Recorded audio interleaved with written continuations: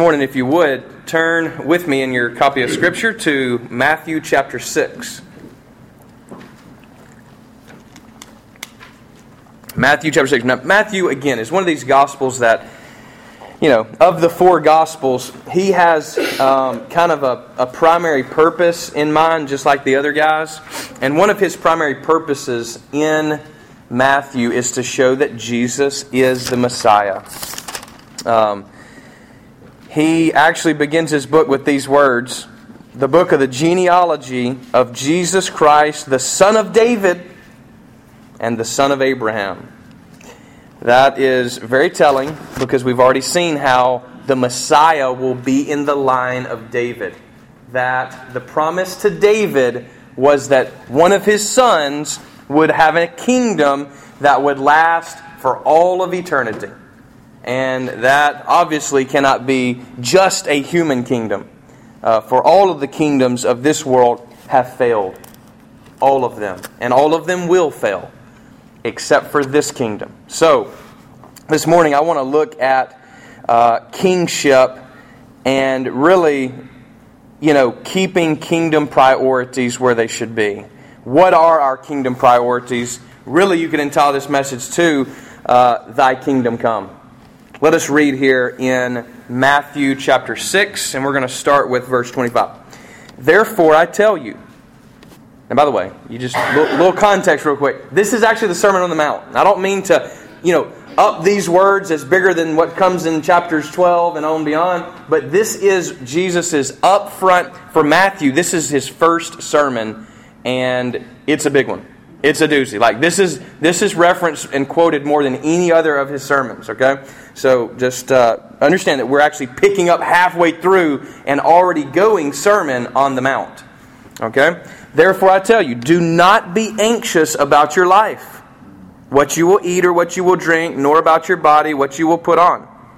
Is not life more than food, and the body more than clothing? Look at the birds of the air. They neither sow nor reap, nor gather into barns, and yet your heavenly Father feeds them. Are you not of more value than they? And which of you, by being anxious, can add a single hour to his span of life? And why are you anxious about clothing? Consider the lilies of the field, how they grow. They neither toil nor spin, yet I tell you, even Solomon in all his glory was not arrayed like one of these. But if God so clothes the grass of the field, which today is alive and tomorrow is thrown into the oven, will He not much more clothe you, O you of little faith? Therefore, do not be anxious, saying, what shall we eat, or what shall we drink, or what shall we wear? For the Gentiles seek after all these things, and your heavenly Father knows that you need them all. But seek first the kingdom of God and His righteousness, and all these things will be added to you. Therefore do not be anxious about tomorrow, for tomorrow will be anxious for itself. Sufficient for the day is its own trouble.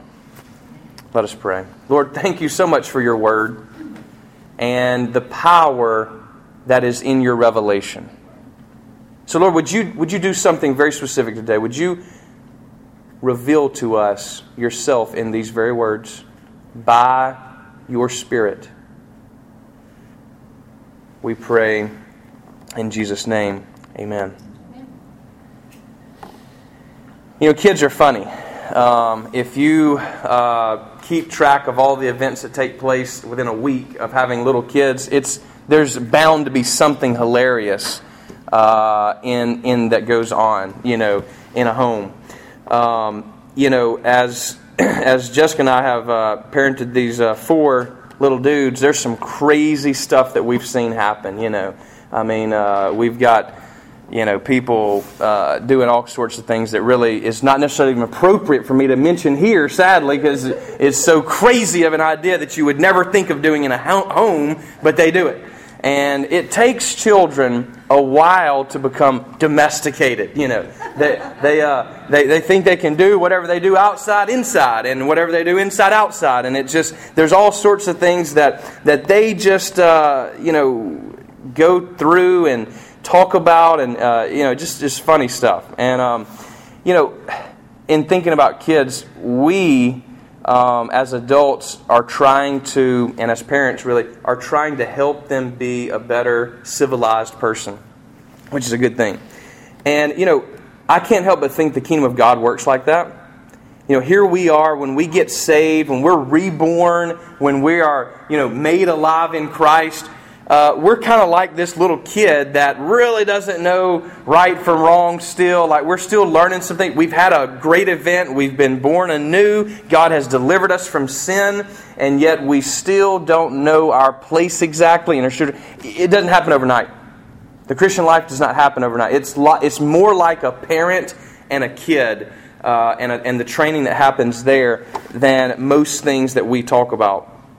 And wouldn't it be nice if, Jesus was president? Wouldn't it be nice if, Jesus was our boss? We think of these sorts of things, but the reality is that He is your boss. He is the president of the world. He is the king of the world. He is the teacher of the world. He is the parent of the world. He is the legislator. He's the one who wrote the laws. He's the judge who will judge you by those laws. He's the friend that we need. He's our brother. He's our Father. He's power itself. He's love itself. He's our helper. He's the great physician. He's our all in all, as the song says.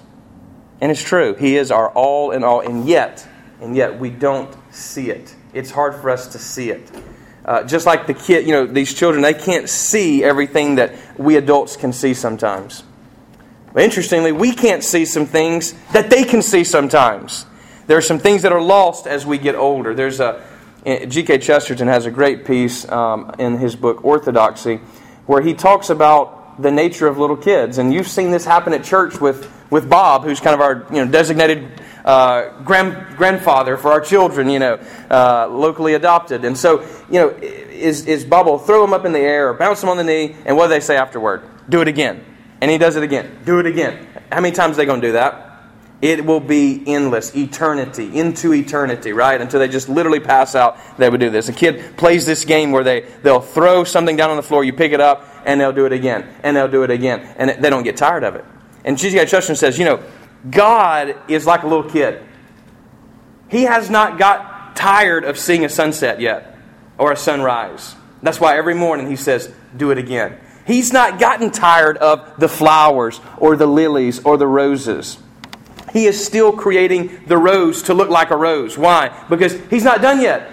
He says, do it again, do it again. And we are the ones, because of sin, who have grown old and tired in His world and have lost sight of what really matters. And we have to be constantly reminded as adults, constantly reminded as Christians of what is important. First things, those priorities of life. And this is what Jesus is doing here. He's saying, look, seek first the kingdom of God and His righteousness, and everything else will be added. Again, He even uses nature, doesn't He? Look at the birds. Look at the flowers. If God cares about those things that just get stomped up or chopped down or killed or just drop out of the sky. I mean, if He cares about the birds, and there's a lot of birds in the world. I just saw them flocking around Walmart the other day. I was like, wow, that's a lot. Okay, well, if there's a lot of them and He knows them and He clothes them and He feeds them, what about us? He didn't become a bird. He didn't become a dog. He became a human. He cares for us immensely. It's more than words could describe, which is why images and actions will have to do. And this is what the Bible gives to us, is an image of God. And God says, look, don't make anything that is an idol, because nothing in this world compares to me. I'm greater than anything in this world. I'm more beautiful. If you think something's beautiful in this world, I'm the one who did that. So it comes from my beauty. You know, we often think of God, again, as just stale and kind of maybe this old grandpa picture in heaven, you know, that kind of whistles when he talks, you know, come here, Sonny, and you can't really see very well what we're doing down here. That's not the picture of God at all. He's active. He's alive. He's got the heart of a kid. Do it again. Do it again. And we're the ones who need that kind of reviving. Here's the deal, is if we are supposed to seek God's kingdom first, what is His kingdom? What is the kingdom of God? It's really sounds like a great movie line, you know, the kingdom of God. That sounds like a movie we'd want to go see. Or, you know, we even pray in our prayers, Thy kingdom come. This is the model prayer that Jesus laid out for His disciples to pray. Thy kingdom come, Thy will be done on earth as it is in heaven. And I think within that prayer, He's actually giving us the answer to what the kingdom is. It's a marriage of heaven and earth. You see, God does not hate His world. He loves it. He's the one who created the trees. He's the one who created the body and the systems that work in the body. I'm constantly amazed, you know, my brother being a surgeon and all, it's about how the body works. It's unbelievable. How physics works. Mathematics. I mean, a lot of you guys make good money off of mathematics. That's awesome. God made that. You know, and He is more beautiful than any of those things, and all those things point to Him. And within that, He rules over it all. Thy kingdom come, Thy will be done. He likes His earth. He likes His creation, which is why it's going to be a new heaven and a new earth, not a completely different one, but a renewed one. He likes trees. Read Revelation and you'll see trees. You'll see water. You'll see things like animals. Why? Because God likes all those things. He didn't create a second-rate world the first time. And then now He's going to do something else at the end later. Like, oh yeah, you know, I'm really just kind of keeping in my pocket the real stuff here, guys. Now we can enjoy the real stuff. That's not what He's doing. This is the real deal. We're just blind. And what He wants to do is bring heaven and earth together. This is what He's done in Jesus Christ, isn't it? Yeah. I mean, this is what the incarnation that we're about to celebrate in the season of Advent is all about. God, who is heavenly, becoming very earthly inside of Mary, gestated in Mary, birthed from Mary, lived as a boy, grew up a man, and died like all of us will eventually die. Except in a more terrible way. And so He brought heaven to earth. And this is what the kingdom of God is about. It's about living as if God was ruling right now. Because here's the deal, is we're kind of the only ones who know about that. C.S. Lewis has in his book Mere Christianity, has this one chapter that is probably the one I quote the most, and forgive me because I do, but he talks about how the king, when He comes the first time, Jesus, when He comes the first time, is like a king in disguise. He comes under the radar.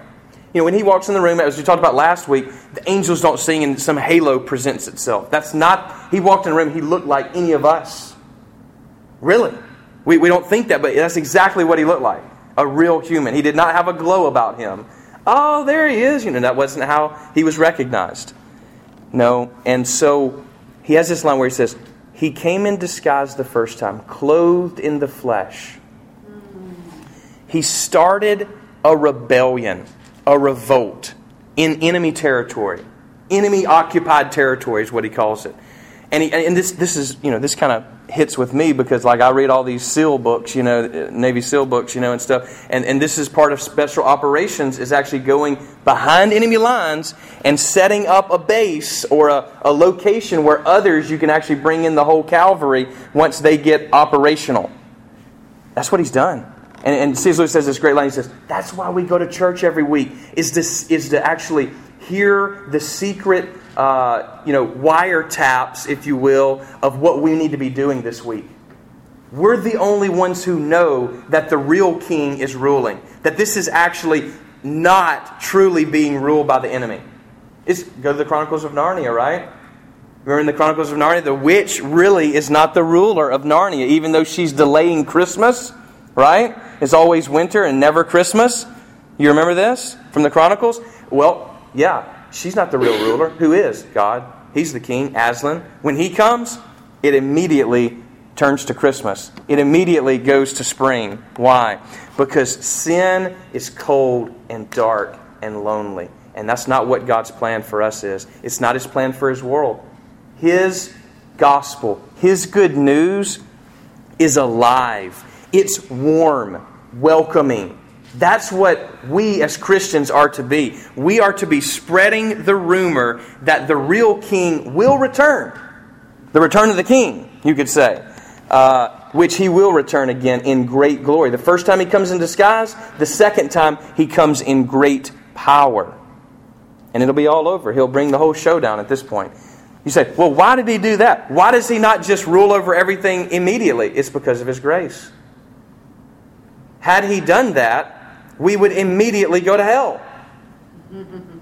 It's only by His grace that He allows the opportunity to turn to the true King, to actually believe the truth rather than the lie. And so, the first affirmation we must make as Christians is God is King. Now, we've seen this whole thing of kingship being set up in the Old Testament. This is what we've been kind of going through the past few Sundays, is that God is establishing within the nation of Israel kingship. But here's the funny thing.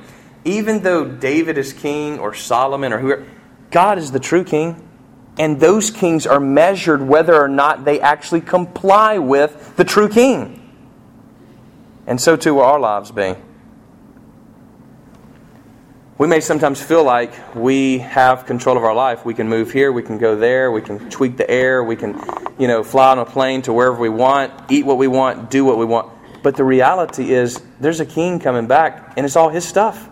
It's just what Jack prayed a moment ago. It's all His stuff. So if you're messing with His stuff, and He comes back and you're not doing what He wants, that's not a good thing. That's not a good thing. And the parables will constantly remind us of the parable of the talents. The guy who gets forgiven but then goes wrings the neck of the guy who owes him. And the king says, that's not the way this works. No, Jesus is the King of kings. He's the Lord of lords. He's in charge. And this is what He wanted. You don't have to like it. It's kind of like what I tell my kids. You don't have to like it, but you got to do what I say. You can complain if you want to, but we're going to do this. There is no option. Like I told you, the best picture of kingship that we have is really remembering back to our childhood, maybe if we had a strict parent, and it's like, boy, I feel like I'm under a dictatorship. Okay, well, you don't have to like necessarily how God has set up His world, but this is the best of all worlds. He didn't make cheap stuff.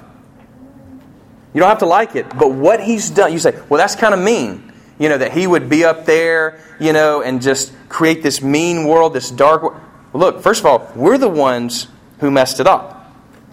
We're the ones who have participated in its demise. We're the ones who have shut out people's light, snuffed it out by our words, killed it by our actions.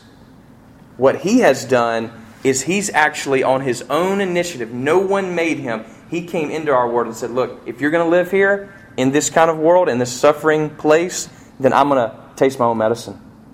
I will drink the cup of suffering with you. God, who cannot suffer, suffered. God, who cannot die, died. That's unbelievable. That is the good news of Christianity. There is no other religion in the world that offers that God would pursue us, that God would be concerned with humans.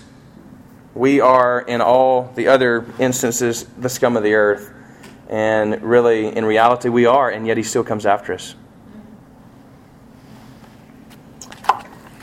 My professor had a great story that he would always tell. He said there was once a king who was looking for a bride, and they presented all the young virgins and all the beautiful people to him, and he rejected them all. One day he was riding through town and he sees a homeless girl that is in rags and just dirty, hadn't had a bath in several days. He said, "That's the one, guy. Stop the chariot. That's the one." They're thinking, "You're crazy, man. You are nuts." And he said, "No, she's it." And so they get her and they say, "Okay, well, we got to go clean her up. We got to get her manicured and whatever else. Put some perfume on, get this hair washed, so on and so forth." So he's getting ready, and finally, the time hours pass. The time comes for them to present her, and she's still in her room in her rags and dirty. And they say, what's going on? Why are you not ready? She says, "Well, He chose me like this so He can keep me like this." That's what we do to God, isn't it? We don't want His cleansing. Oh, if He chose me, then okay, He can have me just like I am. Is that the attitude? Is that the kingdom? It's absolutely not. He's offering cleansing to us. He's offering freedom from our chains. Freedom from what binds us. Do we really believe that, or are we just sitting there refusing it? I don't know. So we must seek His kingdom. His kingdom is one of righteousness, living rightly. How do you know you're part of His kingdom? By doing what's right. There is a test, and it's what you do. It's what you do. He is the true king. He's the high king of heaven. He's the rightful king. And this is His world. This is His life that He's given to us. And He has stewarded us with it. And so we become stewards of His. Now, what is more important than the kingdom? He says, seek first the kingdom. Everything else is going to be added. There's nothing more important than the kingdom. Nothing is more important than God's kingdom. Again, what is the kingdom of God? It's God's will in heaven being done on earth. So what does that mean? It means God coming into you. That's His will. It's to be one with you, to commune with you, to relate with you. It's about a relationship. Christianity is a relationship with Jesus Christ. It's not just religious acts. It's not just believing an idea. If you just believe in the idea of Jesus, then you've not believed in Jesus. Amen. It is Jesus that saves us. The person of Jesus. And we must respond to Him with our very life. If you're sitting here saying, "Oh yeah, I believe in God," but in your life you don't do the things of God, there's a disconnect. There's not a marriage, there's a divorce. Amen. This is why it must be very telling, our actions. This is why James, the brother of Jesus, will say, "Look, if you say you have faith in God, way to go. Even the demons do that. Are they any better than sinners? No. No, it's those who do it. Just do it. It's what we talked about last week with being a saint, a holy person. You just got to start doing it. Stop thinking about it. Stop contemplating it. Just do it. Jump in. That is what faith does. It dives in to the relationship. You pull the trigger. It's no more, should I marry her or should I not? No, pull the trigger. Do it. Just do it. Yeah, I don't have everything ready. You'll never have everything ready. Who's that? I'm just kind of waiting around, for the right time to have kids or right time. When is the right time? There is no right time. Just do it. Just do it. Jump in. You'll figure it out. And it's a relationship. It's supposed to be a journey. It's supposed to be something that we enjoy. There's supposed to be joy as the product. Not, oh yeah, I guess we got to go to church. Now we've all been there. We've all gone through the motions. We're like kids. We got to go to church. Oh man, that's going to mess up my playtime. Keep first things first, and then you'll enjoy your playtime. Amen. I promise you, it's unbelievable. The kingdom doesn't work like the kingdoms of this world. The power plays that work in this world don't work in God's kingdom. If you want to be greatest, be least of all. Be a servant. That's where true joy is found. We've said it over and over again in this church. If you want to be blessed, be a blessing to somebody else. You want to be happy? Make somebody else happy. You want to be forgiven? Then forgive somebody. That's the way this whole kingdom works. It's not a kingdom of this world. It's not keeping list of who's hurt you and this and that. It's not doing that. That's not God's kingdom. And here's how I know that is because God's kingdom is His kingdom and He is God, and God doesn't work like that, thankfully. He has the ability to forget what we've done, and that's insane. I don't even know what to do with that. If He's God and knows everything, and yet He chooses to forget our past, He doesn't hold it against us, that is crazy. We almost have to hold it against people. Oh, I know they hurt me back in... He doesn't do that. It makes me want to crawl under this lectern to think of the times that God has forgiven me. How many times I've had to go to Him and say, wow, I really messed up. I'm really sorry about that. I've really messed things up here. I've sinned against you. I've spit in your face. I've turned my back on you. And you know what He does? He doesn't say, yeah, it really hurt me, I don't know. It'll take me a little while to get over it. He just opens His arms and says, welcome back. Let's do it. Let's pick up where we left off. The most important thing about the Christian life is never giving up. Always being faithful. That term faith is not just a one-time act. It's today. You got to be faithful today. Marriage is not a one-time act. Just because you stand up in front of people and say some vows, that doesn't mean you have a marriage. A marriage is cultivated every single day. You have to continually choose that person over everybody else. And the day that you don't choose them is the day that you're going to start removing yourself from them. Same thing with God. Doesn't He say we're in a marriage with Him? That's why Christians are so serious about marriage. It's God's image. It's not our institution. We didn't make it up. Amen. God did. And so again, this is one of these moments where He wants to bring heaven to earth. That's what He's trying to do. And the day of the Lord that we've already read about from Amos is going to be a day of reconciliation, a day of judgment, a day where He settles accounts, ties up the loose ends. And we're going to be held accountable. All of us are. But we don't have to worry. You remember the reading today? We can encourage each other about the end times.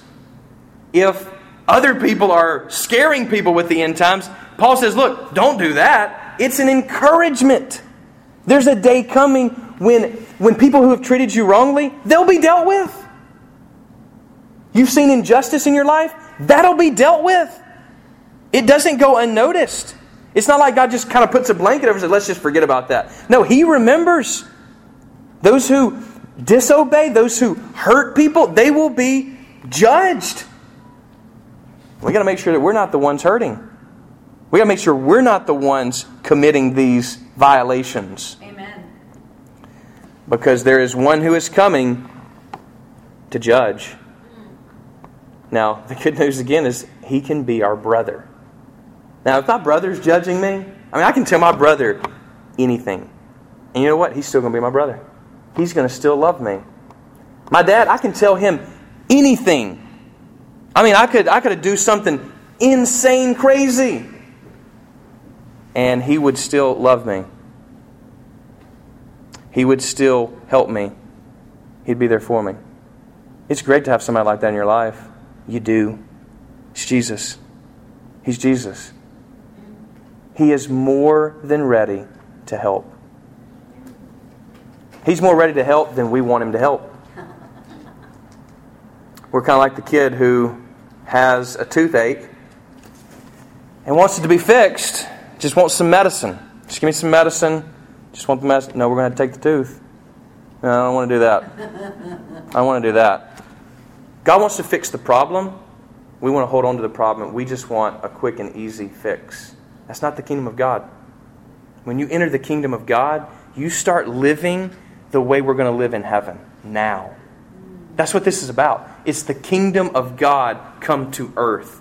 Come inside of us. This is why John the Baptist, his message, repent for the kingdom of God is now. Jesus, repent for the kingdom of God is near. It's near to us, in us. These are all the ways that the Bible talks about the kingdom of God. It's a mystery at the end of the day. You notice how many things in Christianity is like just spit it out, man. I can't. There's something greater than us that we're trying to be a part of. Again, it goes back to relationships.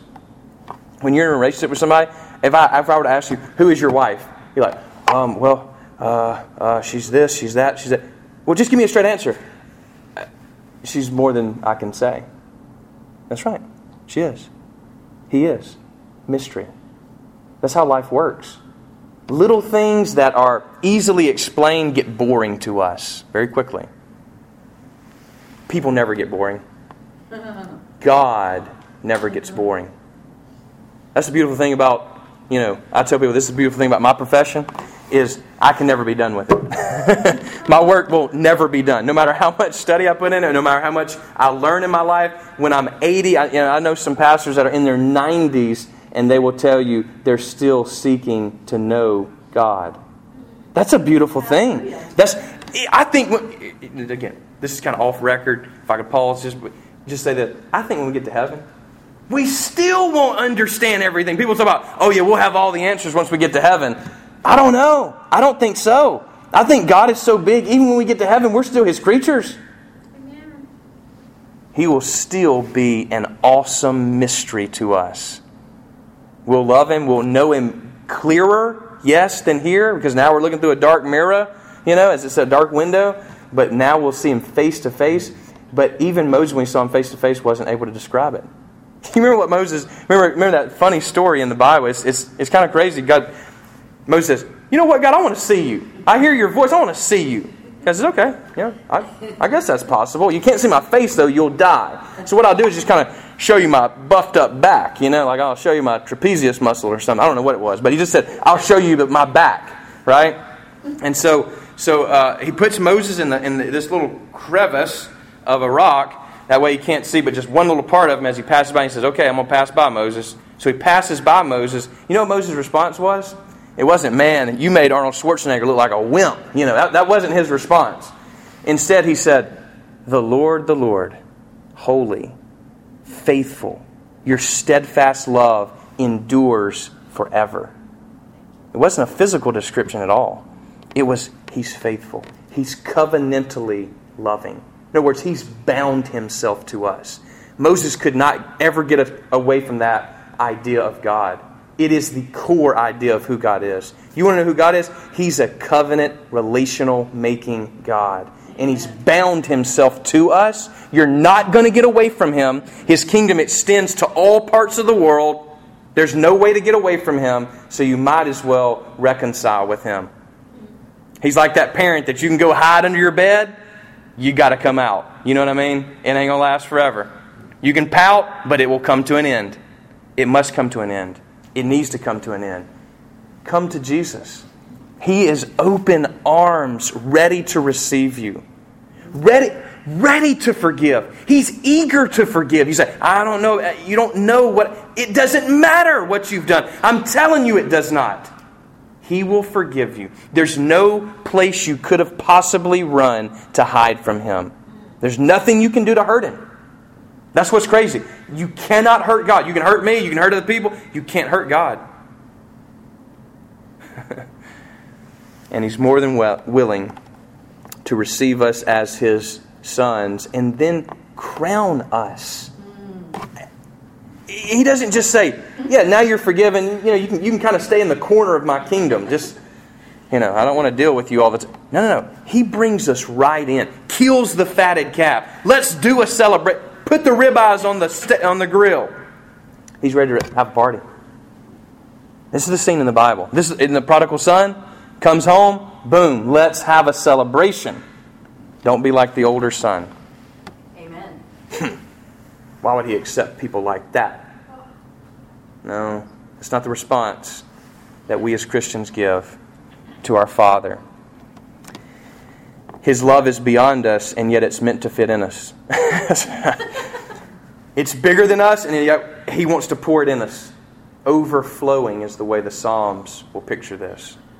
He's just continually pouring out His grace on top of us. We need to get under that and open up our life to all of it. How do you do that? Pray. How do you do that? Read the Bible. Study the Bible. How do you do that? Come to church and worship Jesus. How do you do that? Go to small group and interact with His followers. How do you do that? Love your wife. Love your husband. Raise your children in the nurture of Christ. Forgive people. Be merciful. Be compassionate. Get involved with ministry that gets you dirty, that gets you out of your comfort zone. Interact with people that you normally wouldn't. Be intentional. These are all ways where you can actually receive His grace. His grace is being poured out. The question is, are you refusing it? Are you under some garbage dump of sin? Get out. Door's wide open. All you got to do is just look to Him. That's it. It takes time to come under His rule, just like it takes kids time to acclimate into society. But it can be done. It must be done. His kingdom is the only kingdom that will last forever. Either you will refuse His kingship or you embrace Him. And I pray that you would see it not just as submission, but as love. It's not just trying to escape, but it's trying to embrace. Jesus prays, Thy kingdom come. He wants to marry heaven and earth together. His will done in heaven as on earth. You want to be a part of that? That's what we're trying to do at Harvest Point. We want your help. We need your help. You're part of the body. You're part of the building blocks. And He's the one lifting up this building. He is the one who's the true pastor. We're just under shepherds of the great shepherd, the good shepherd. And He's laid down His life for His friends. Now it's our turn. Now it's our turn. As a church, as a people, as friends, as brothers and sisters, it's a beautiful thing that He has created these things for us. He's instituted His kingdom on earth. It's not all here yet, but we help it get here. We help in this marriage. He's given us a job to do. It's unbelievable. Like giving little kids a big job. Scary. Yet that's His plan. Will you join Him in that plan? Will you make kingdom priority first in your life? If you do, Jesus says this, I'll add everything else in that you need. I believe that. I've seen that happen in people's lives over and over again. If we'll make Him a priority, life begins to make sense. You say, I don't know, I got all these problems. Then look at Him. Not that the problems will go away, but things will make sense. He can speak to us today. He can change our heart. He can deliver us if we'll let Him do that. And we'll be kings and queens that will rule. It's unbelievable. There's this one scene, I hate to bring it up again, but Chronicles of Narnia, you remember? When Peter and all of the kids, they get crowned by Aslan. It's just, that scene always just grabs at my heart. Like, these are little kids, and yet they're being given kingship over Narnia. And it's like, that's what, when you read the Bible, that's what God is doing. He's putting us in charge. He wants to put a crown on us. That's the beauty of the gospel. That's the beauty that He wants to have in us. He can do that. He can do it today. And that is good news. Amen.